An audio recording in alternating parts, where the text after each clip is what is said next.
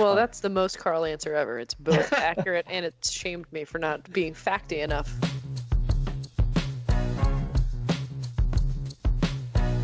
Hey, Caitlin. Chris, what's up? Not too much. We have a guest this week, your nemesis from Twitter. At least one of them. Who's actually become a pretty good friend of mine. Carl Bialik, host of the 30 Love podcast, journalist. He's at Yelp. He was at 538. He was at Wall Street Journal. He's great and fun. He just correctly points out that a lot of times I sort of gloss over the facts. You don't seem to. How do you escape all this scrutiny, by the way? I don't know. I think because you're a much more engaging talker, people perk up and they're like, put a lot more scrutiny on what you say. So no, I think it's just because I'm louder. You're louder, yes. And you have tweeted more recently than 2015. So I think that's part of my advantage on this. Yeah, good idea. Create a Twitter profile and then totally ignore it. Exactly. Words to live by. Words to live by. Well, yeah, no, I'm really excited to talk to Carl. He had me on his show with 30 Love, which is a 30-minute and under podcast that is a little bit more fact-based. And I don't mean that in a derisive way, just more like ours is supposed to be silly. His is truly trying to get more people talking about tennis, which I think everybody likes. Yep. You know what this also represents, before we get to Carl in a second? We're already doing your resolution. Exactly. For 2018. We're ahead of the game. More interviews. Yeah. This is already one. We probably did 3 all of last year? If we chart this out, we're going to do 52 interviews. This is pretty great. Just Feeling good already. Out. Yeah, great. And do you want to know what? I'm wearing a Korean face mask. You're wearing a Korean face mask. And you actually mean that. That's not that's not. What kind of euphemism would that be? What horrific racial thing would that mean? No, I'm wearing a face mask from Korea. I keep them in my fridge. This one has an orange on it. Okay. It smells great. Okay, so explain what you hope to accomplish by wearing that. Facial hydration. That's it. Okay. Do you not worry about face moisture? I don't at all. I didn't know that other people worried about it a whole lot either. I have to say. Okay, without further ado, here is our friend Carl Bialik, who we are thrilled to welcome to the May Draw. Quarterback must go down. He must go down hard. Oh, I hear some football. Hello, Carl. How's it going? We're going to start kind of in the middle of something. I don't know if you heard the last 2 episodes we did, but we've been having an ongoing conversation with our listenership, a fun thought experiment, which I kind of feel like is the point of our podcast since we can't really get the facts right. Facts aren't our space in this tennis world. Yes. So we've been doing a thought experiment where you Project Voltron. So it's not just your best day. It's like your best version of every shot, right? Yeah. I think it just sounds more fun. Just knowing you would have your best forehand at your disposal all day is it would be an amazing feeling. Also, what I love about the responses we've been getting, 2 of which I'm about to read, are the fact that people, some of them are extremely self-aware about their own games, which is fun, but also it goes to show you how deep of cuts people are taking at tennis events. One of the ones from last week was somebody who mentioned a qualifier in Quebec that they'd obviously heard of. Most people who I assume listen to the show don't even know what a qualifier is. And B, what Quebec is. They know where Quebec is. And having been a resident of Quebec for 10 years, I've never been to Quebec City. What's up there? Who knows? Qualies. Yeah. Voltron tennis players. And Voltron tennis players. Okay, so 2 that I'm going to add to the mix before I ask you, Carl, what your best Voltron version would be. One from Daniel Menchik, who's a frequent commenter on the pod, who says, I would reach the boys 18 semis of the other Kalamazoo event. That's the Nationals, the Nats at the Zoo, they call it, which is the national tournament for boys 18 and under. And then I would lose because apparently he went and watched Justin Gimelstob play John Michael Gamble, who had 2 hands on both sides. Yep. Yep. And very handsome. And very handsome. Yeah, cut from stone, that Jan Michael. And then our second one, which had a delightful amount of shade, was from a listener of ours named Bob Stocking, who said, I just listened to your podcast this morning. I'm 54 and just returned to tennis after a 20-plus year layoff. So I think even my Voltron self would be lucky to get a couple of games on the Power Shares, and here I quote, tour, which brings up this whole notion of the Power Shares tour. What is it? It's like the seniors, I think. It's like every time I turn around, that's what James Blake is up to. Basically, yeah. It feels like it's just, maybe it's the name. It's just for investment bankers. You have to be a white guy. It's just not marketed to me, obviously. That's the 3rd time you've ripped on iBankers. Yeah, which is probably pretty terrible because I think that's a pretty hefty portion of the tennis audience. No. Yeah, I mean, you're like going after like, yeah, right, squarely in the tennis demo for sure. If That'd they're be not like- golfing, they're playing tennis or watching Power Shares. Well, maybe as a provocateur, I should say, like, get out of here, guys. Go to golf. You're making the sport worse with your head-to-toe Roger Federer gear. Am I They're wrong? definitely Federer fans. They're definitely Federer fans. They're so unimaginative. Anyway, Carl, before you introduce listeners to your copious amount of journalistic experience, how we know each other, all the fun stuff, our slight beef in tennis podcast, which I'm delighted that is a thing that I can talk about because I've never had a beef with anyone. Can you jump into the middle and tell me about what your Voltron self would be able to accomplish on a tennis court? Well, I really want to like exploit all the Voltron advantages here. And I feel like if I'm really able to hit my best version of every shot, I'm just going to like drop shot and drop volley and drop half volley and slice and like hit all the shots that people don't want to play against.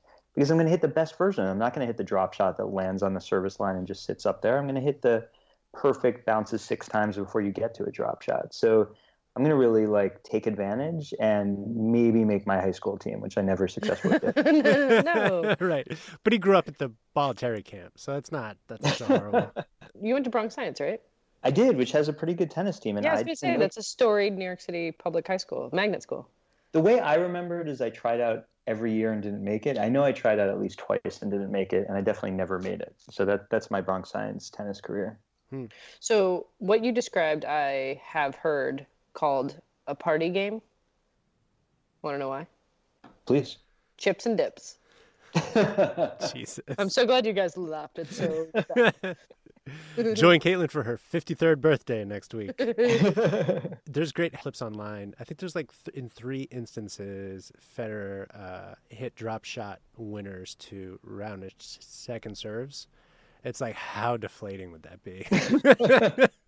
Like this, especially the second and the third time. And they're like definitely not mishits. Yeah, there's a taunting element to what you just described. Do you feel like that's something you bring to the court? Yeah, it's definitely part of my tennis personality. I hope it's not too much part of my non-tennis personality, but I don't have a big serve. I don't have a great forehand. I don't generate a lot of topspin. So one of my frequent opponents who seems to like to play with me still has pointed out that my game is basically I have to break the point down so it's not just 2 people hitting from the baseline, but like turn it into something weird and chaotic, and that's where I thrive. You like take the tennis out of tennis, and like that's how you win, basically. I take what most people think of tennis out of tennis. You know? Right, open your mind, man. It's fair, you know?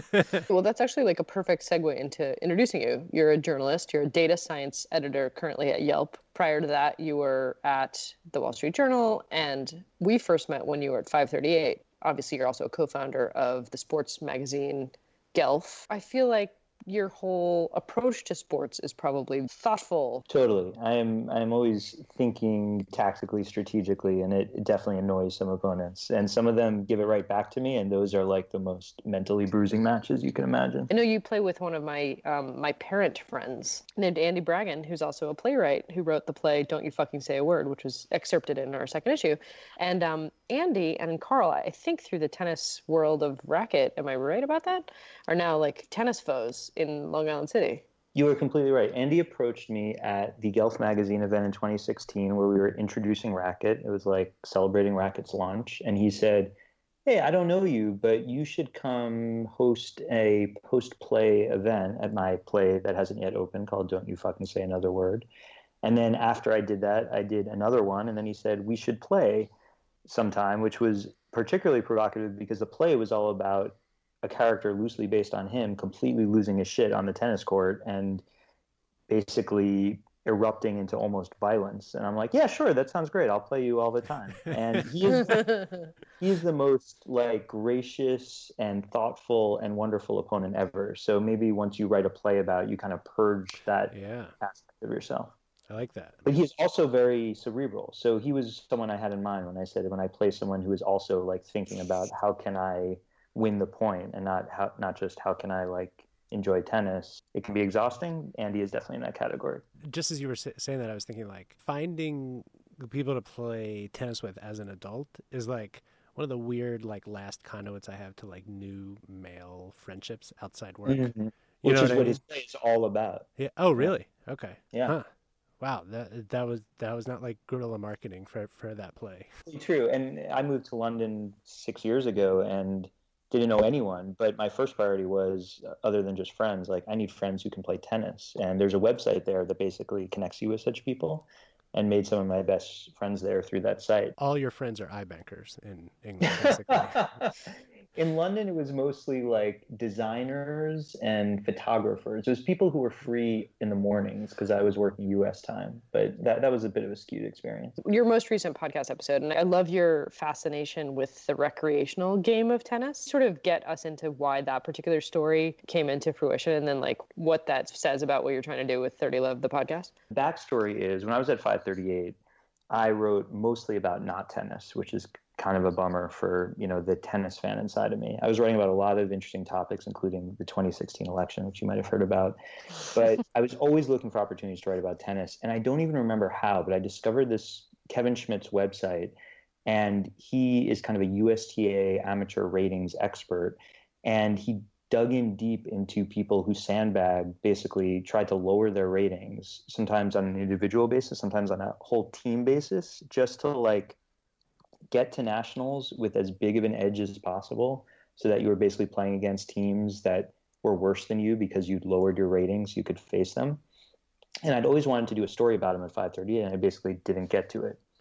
So when I started this podcast, part of the fun of it is now I can just contact people who I've wanted to talk to, wanted to do stories about, and say, let's talk for under 30 minutes and just put it out into the world the next day, which is a very different turnaround than like doing a 1,500 word article for a very well edited and fact check site. So there are pluses and minuses to that, but it meant that I could just email Kevin, say, hey, let's do an episode sometime, and then the next week have it out. And it was fascinating to me because it's not really a world I directly know. I've never played a USTA league, and I've always been fascinated by that world because I think the level I'm at, I could be at, I don't know which level, but I could play USTA. And the notion that someone would deliberately lose matches, like potentially travel somewhere far away from their home to meet some stranger who has also traveled far from their home and committed time out of their lives to play, and then lose every point just so that you can like get a crappy rating so that'll pay off 6 months from now. The psychology of that and the reality that happens and people get away with that was so fascinating to me. And that's where that came from. Is it just like literally whatever your curiosity takes you? Is there a data angle that you're trying to surface? I probably do have a bit of a data bent, but it's more just I've been following the game as a journalist and also as a fan for such a long time that I've had the privilege of getting to know a lot of fascinating people who come at it from lots of different angles, and who I think people would love to know about and hear about, but don't really know. So I have had people on who are well known, but I think I've had more people on who aren't. And it's more a way to share their voice and share what they're up to. So what is like one of your sort of favorite interviews that's not with somebody prominent? I've also done 2 episodes with doubles players, and yes, another kind of obscure corner of the sport that I totally love. So those are 2 of my favorite episodes as well. I just think doubles is so underappreciated for what it is. Doubles is my incredible passion, and actually talking about like recreational tennis and how it's represented in the media, which is to say like not really, that we don't appreciate doubles at all. And it's the thing that most people play, right? Most people, or at least in leagues, due to time, and it's a little bit more of a condensed game, and especially as people age, doubles is in a lot of cases the only thing a lot of people I know play. And the fact that it doesn't get much prominence in broadcasts, tennis would be a lot healthier, and it would be a lot more fun if we could really amplify that. I don't know how you start. When you were on my show 2 weeks ago, you made the really wonderful point about how tennis doesn't do enough to promote the sport in general and the players all the way down, because number 100 in a sport, in a team sport, would be like a star, and in tennis is a no one. And I think that goes for doubles too. Whenever doubles is shown in a prominent way where it feels like it matters, and I think specifically of Davis Cup here, and also of the World Tour Finals for the men and the Tour Finals for the women, where it feels like there's no other match going on at the time, where it's on center court, where everyone's paying attention. Like, it's kind of hard not to get swept up into it. So it really feels like a chicken and egg thing to me. Like, give it more exposure and people will come. But it's tough because, tournaments don't want to put it on center court throughout the week because it's hard to get the crowds out for it. It's hard to sell tickets for it. So it kind of feels like it's in this state that is hard to rescue from.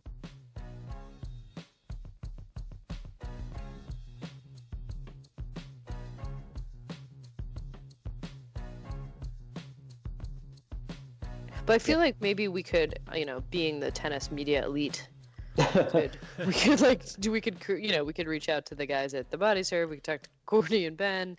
Reels Tennis Fan is another tennis show I listen to. Yeah, I feel like we could all like collude on this and be like, no, this is going to be the year of doubles. Because I feel like maybe this is crazy, but I feel like easy top 3, one of the best matches of men this year, and of men, because I like to reserve women in a totally different other category, was Rafa Roger team up at the Laver Cup. Oh, yeah. Too good to be true. It's really awesome. Can you name their opponents? Sock and Kyrgios? No, Sock and Isner.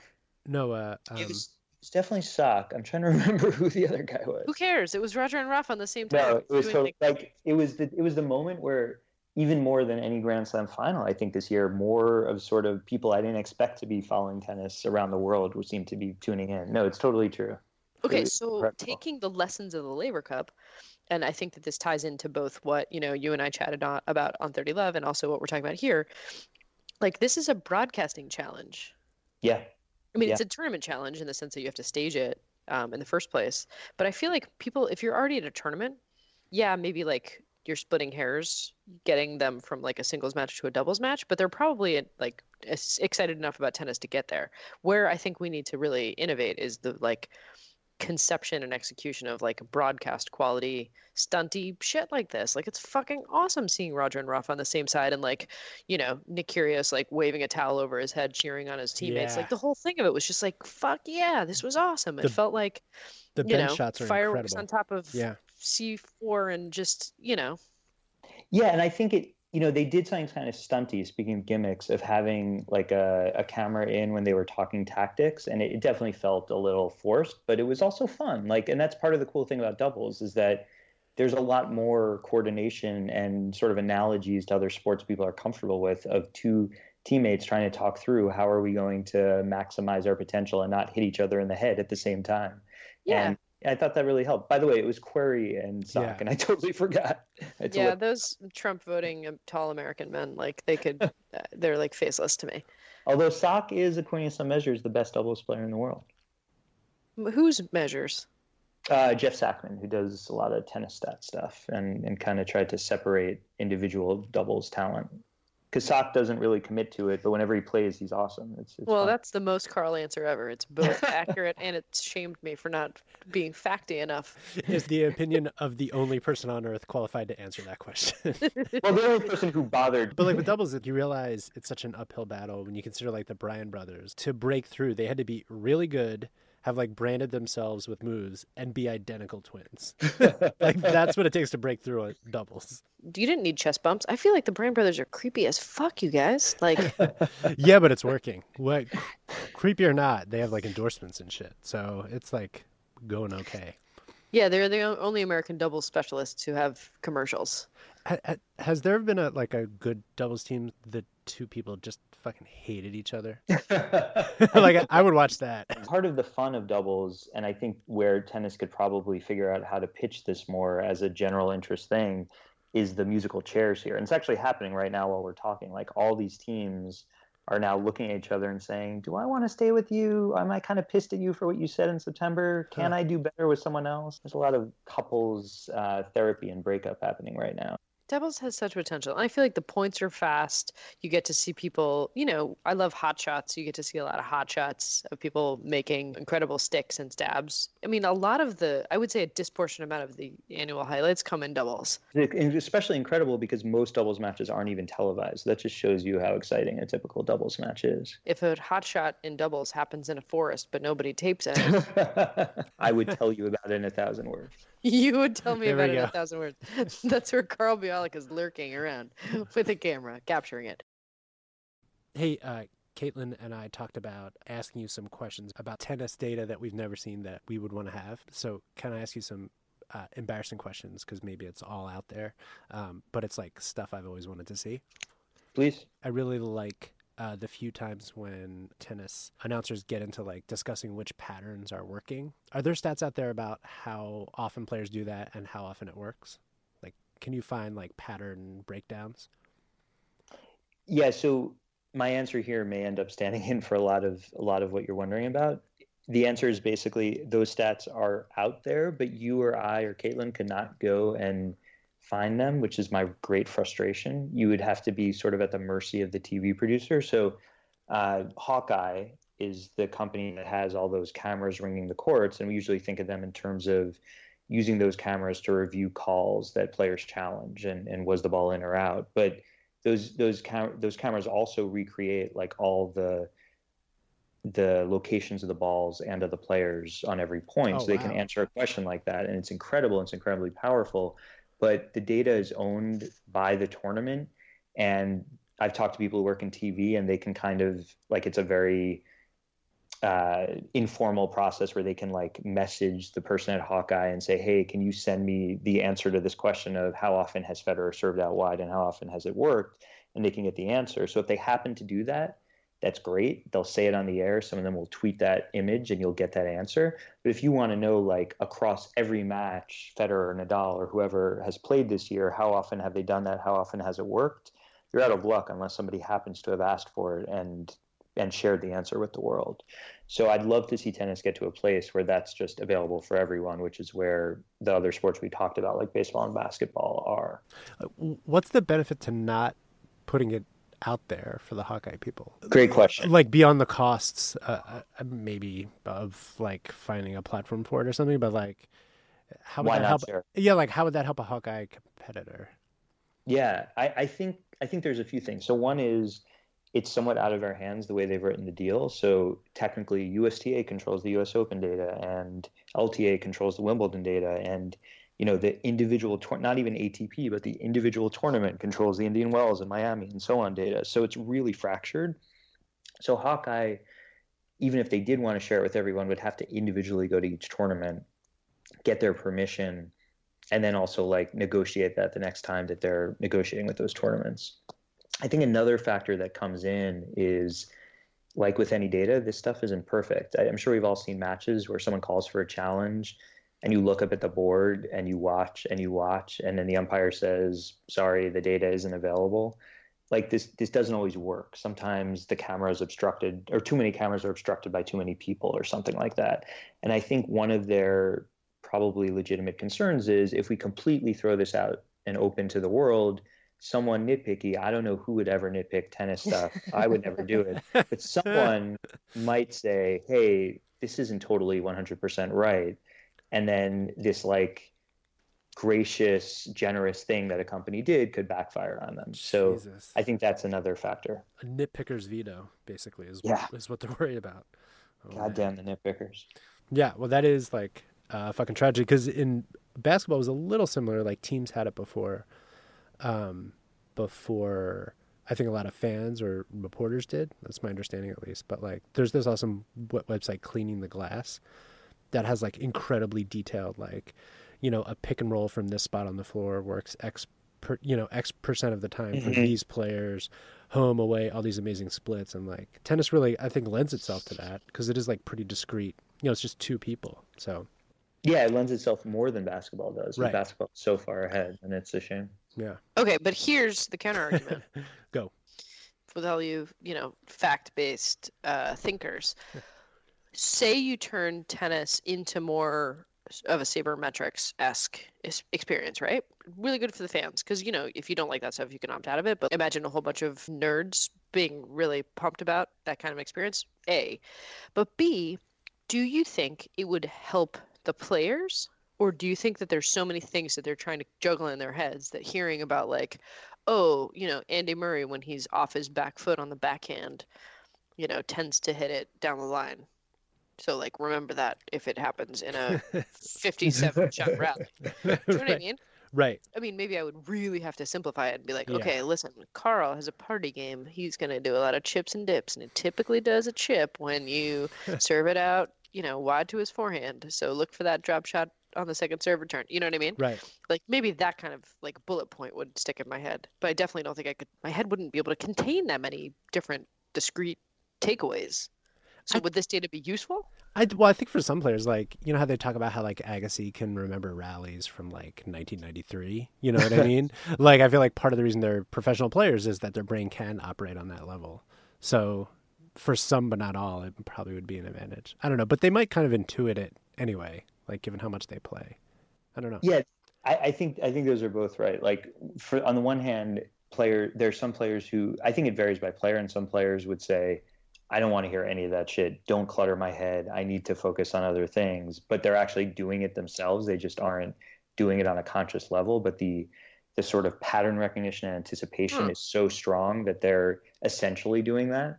But I also think that for some players, they actually do want that information. And it's already happening. Like the players now have access to things that we don't. So for instance, at the slams, IBM has archives of like every match, and players can get the sort of shot by shot, point by point logged video data. So they can be like, show me every backhand that Djokovic hit in his last match, if they're playing Djokovic in the next match, let's say.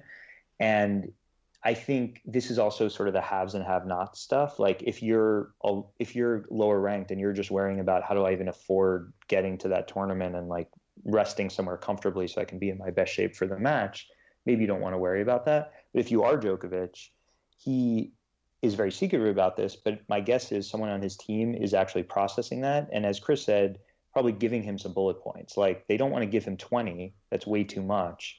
But if they can distill it to these are the 3 things you really need to remember going into this match against this opponent, that can be useful.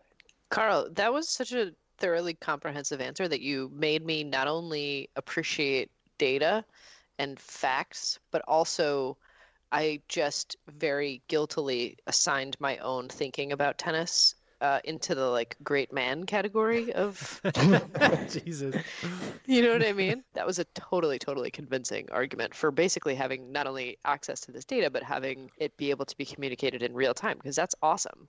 I feel like that doesn't, I mean, maybe the player doesn't know what to do with it, or maybe the coach doesn't communicate it well, but there's no downside in having more information, right? Yeah. And the WTA now has these tablets where the coach can sit next to the player and be like, look, here's what's happening during this match that we're playing right now. Here's what you should do in 60 seconds. And I think it's still a work in progress, but I love the potential of it. Yeah, I remember watching a Mladenovic match at the beginning of the year, and somebody, I think it was her mom, took out a tablet onto the court, and she kind of got a lot of shit for it. Like you could tell it wasn't quite like accepted or sort of understood on the tour. I'm kind of pulling this like randomly out of my head, but I feel like the more people see this on the court, the more it becomes part of the broadcasting sort of, parlance. Maybe it'll get better, and maybe it'll get more sort of normalized so that it can be a thing. I think it just takes one player clearly benefiting from it. Like players will react to, oh, that worked and that player turned around that match, I will do that. Like I think they're very opportunistic. So when it looks like it will actually help them, they'll be all about it. Between the data and the broadcasting and the formatting, we're totally in agreement. It's like we've agreed on everything forever. So I never need to come on again. All right, Carl Bialik, thanks so much. My pleasure. Thanks, Carl. All right, Caitlin. So we will talk after the holidays, where we'll be running downhill towards the Australian Open.